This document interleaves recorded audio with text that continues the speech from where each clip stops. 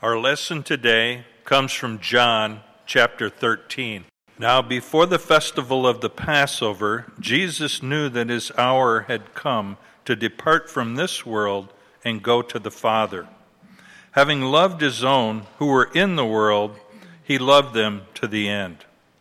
The devil had already put it into the heart of Judas, son of Simon Iscariot, to betray him. And during supper, Jesus, knowing that the Father had given all things into his hands, and that he had come from God and was going to God, got up from the table, took off his outer robe, and tied a towel around himself. Then he poured water into a basin and began to wash the disciples' feet and to wipe them with the towel that was tied around him.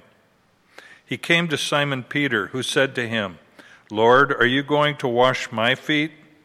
Jesus answered, "You do not know now what I am doing, but later you will understand." Peter said to him, "You will never wash my feet." Jesus answered, "Unless I wash you, you have no share with me." Simon Peter said to him, "Lord, not my feet only, but also my hands and my head." Jesus said to him, "One who is bathed does not need to wash, except for the feet, but is entirely clean. And you are clean, though not all of you." For he knew who was to betray him. For this reason he said, "Not all of you are clean." After he had washed their feet, he put on his robe and returned to the table. He said to them, "Do you know what I have done to you? You call me teacher and Lord, and you are right, for that is what I am. So if I, your Lord and teacher, have washed your feet, you also ought to wash one another's feet.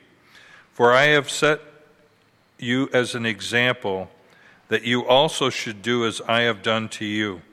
Very truly I tell you, servants are not greater than their master, nor are messengers greater than the one who sent them.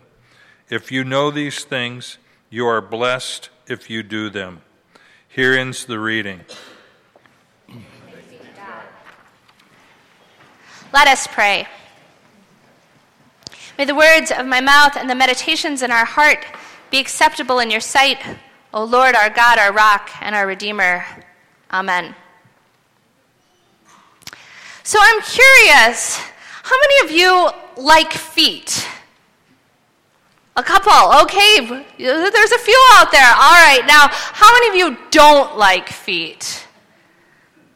Anyone? Oh, not that many don't like feet. That's pretty impressive. How many don't really care? Okay, majority. Interesting. I had no idea how that would go. Usually, when the foot washing text comes about, there's always like one person who has a super strong reaction. I worked at a camp, and we always did foot washings one night, and one year with this woman, Kat Olson, refused to even be in the room with it. She was like, not only could she not have her feet washed, but she couldn't wash someone else's, but she couldn't even, she left the building. She's like, nope, can't do it. I hate feet. I was talking to my sister on the phone, and I said, oh yeah, I'm preaching on Jesus washing the feet of the disciples. I hate feet.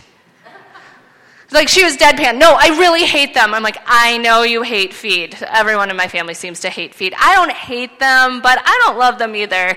It's not very often I want to have someone touch my feet. And when Jesus says, let's go wash other people's feet, I kind of want to agree with the guy at my text study who said, I'm pretty sure that Jesus meant this for that time and not our time. We can just let this whole foot washing thing go. We've tried to do this here at Shepherd. I know I've participated along with some of you where we've invited people to have their feet washed, and there's usually not a huge line. Shocking. We also then contemporized it once, and we washed hands instead, thinking maybe that's the more modern way to do it. And yet I wonder if we maybe missed the boat a little bit. Jesus does something really powerful in our gospel lesson today. And the three things he does, I think, all work together to send us a message about how we should live and how we could be with one another. So it's on the night in which he's betrayed that Jesus actually goes and he takes off his outer robe. He takes off his coat, and I'm not going to do it because I've got this microphone and a cord and it's going to get me messy. But he takes off this robe, which I think represents him laying down his authority. I mean, think about like a doctor taking off his coat, right? Or a congressperson taking off their suit coat. When you take off your coat, you're sending a message that I'm not going to come here all prepared with my name tag and title. Instead, I'm going to be ordinary just like you. And then he goes and he gets down on his hands and knees in front of his disciples, and then he reaches out and he washes their feet. Dr. Harry Wendt, who is the writer and creator of the Crossways Bible Study, draws Jesus over and over again in this position, on his knees, his hands outstretched, a crown on his head, and he says, "This is the God we follow, a servant God." Jesus isn't best represented rising triumphant from the grave like we celebrate on Easter. He's not best represented on the cross with his arms out suffering, but instead on his hands and knees washing feet. Because Jesus is a servant king, and he has called us to do the same, to get down on our hands and knees and to wash each other's feet. But what if we don't like feet? I mean, couldn't we just find some other way to do it? I always admire when the Pope on Holy Thursday will go and wash people's feet. And he always makes a profound statement in the way he does it. He doesn't just wash the feet of the good Catholics who line up, but instead goes out and finds other people. He washes the feet of Muslims and Hindu people and Coptic Christians. He washes the feet of prison inmates and migrants and refugees. And in his foot washing, he portrays a message. He sends a message not just in words, but in action. All of these people are my beloved children. All of these people belong to God. Nothing separates us from serving anybody else. Everybody is worthy of having their feet washed. I wonder if Jesus washed people's feet because he had his own washed. You might remember that Mary, the sister of Lazarus, and Martha, who we heard about last week in our lesson, once washed Jesus' feet. In fact, in the Gospel of John, she does it just a few chapters before this story. Jesus is at the house of Mary and Martha, and they're together, and then Mary comes out with this pound of perfume, and she gets down on her hands and knees, and she pours that perfume on Jesus' feet. And it was awkward, and it was uncomfortable, and everybody else in the house kind of wished that this whole feet thing wasn't happening. One of them said, wouldn't that perfume be better put to use elsewhere? And I have to imagine that the rest of the disciples were thinking, let's get out of here. One, it stinks. Can you imagine a pound of perfume? I can barely take it when they spray on me when I walk into the store at Macy's, let alone if a pound of perfume were poured out here. Overwhelming and abundant. Let's leave that feet washing thing alone, I think the disciples thought, and let's go back to real ministry.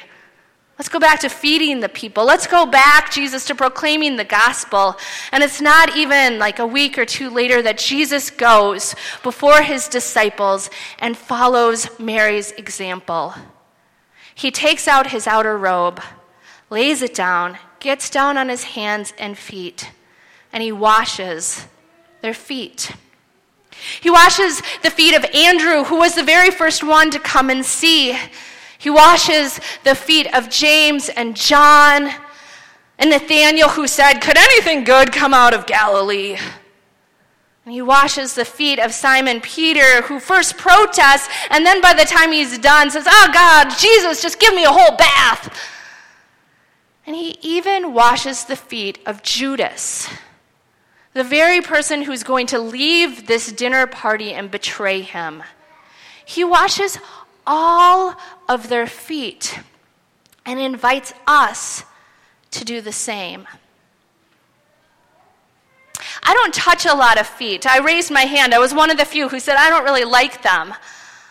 I touched the feet of my kids when they were little. Then I thought they were really cute when they were babies. Now a little less. But I will still can be moved to give pedicures on occasion to my girls and even their friends, although it's getting a little less comfortable for me. My parents, those closest to me, these are the feet I've interacted with, but for the most part, unless I'm at a ritual and we're doing a foot washing, you can all just keep your shoes and socks on. Thank you very much. But what if Jesus was really serious? What if this isn't just a ritual for a time long ago, but what if we actually did feet? What if we actually dared to make this a common part of our world? Would things change? Would we be transformed? I mean, think about how different conversations might have been last week if foot washing had been a part of what we do in our regular lives.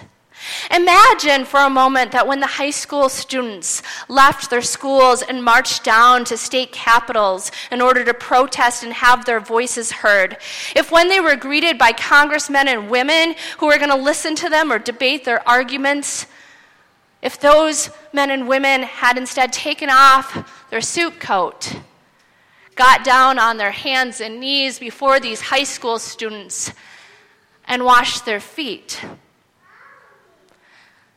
wouldn't it have been different? Maybe they would have seen the glittery toenails of the teenage girls and thought, oh, this is what a 14-year-old's foot looks like. Or the bruised toes of some of the athletes, and remembered how precious and vulnerable these children are. And maybe we wouldn't have a debate where we hold the mic and we defend ourselves, but we could let the mic down, not because we made a good argument, but because we're being humble enough to really see people, to dare to touch them, to dare to know them. Maybe healing would happen. Maybe lives would be changed. What if kids last week in our own community came home as they were dealing with grief in their own schools, and instead of parents and kids separating and getting along with the businesses at hand, if they washed feet? Now it would be awkward, right? I know my kids would be like, leave me alone, Mom. And it'd be uncomfortable, but I have to imagine that maybe as I wash the feet of my own daughter, if our conversations would go a little deeper, if maybe we could talk about things that hurt, because our feet are vulnerable and sensitive, and when we bare them, I think we're baring ourselves a little bit. And maybe those kids would go back to school and think about how their feet were washed and wondered if others have received such extraordinary love. And maybe they would look a little harder to the edges of their communities and say, who else needs to be cared for and loved in this way? I mean, maybe Jesus really does mean for us to wash feet. See, Jesus doesn't just say to go and do it, he actually does it. He touches feet that are stinky and smelly and vulnerable. He touches the feet of people he loves and people who will hurt him. He touches our feet, calls us precious, and we might say this is awkward and we don't need that. That's okay. But in the end, Jesus dares to go that distance, set the example, and says, go and do likewise. Could we dare? Jesus doesn't really mean for us to go and wash feet, does he? Amen.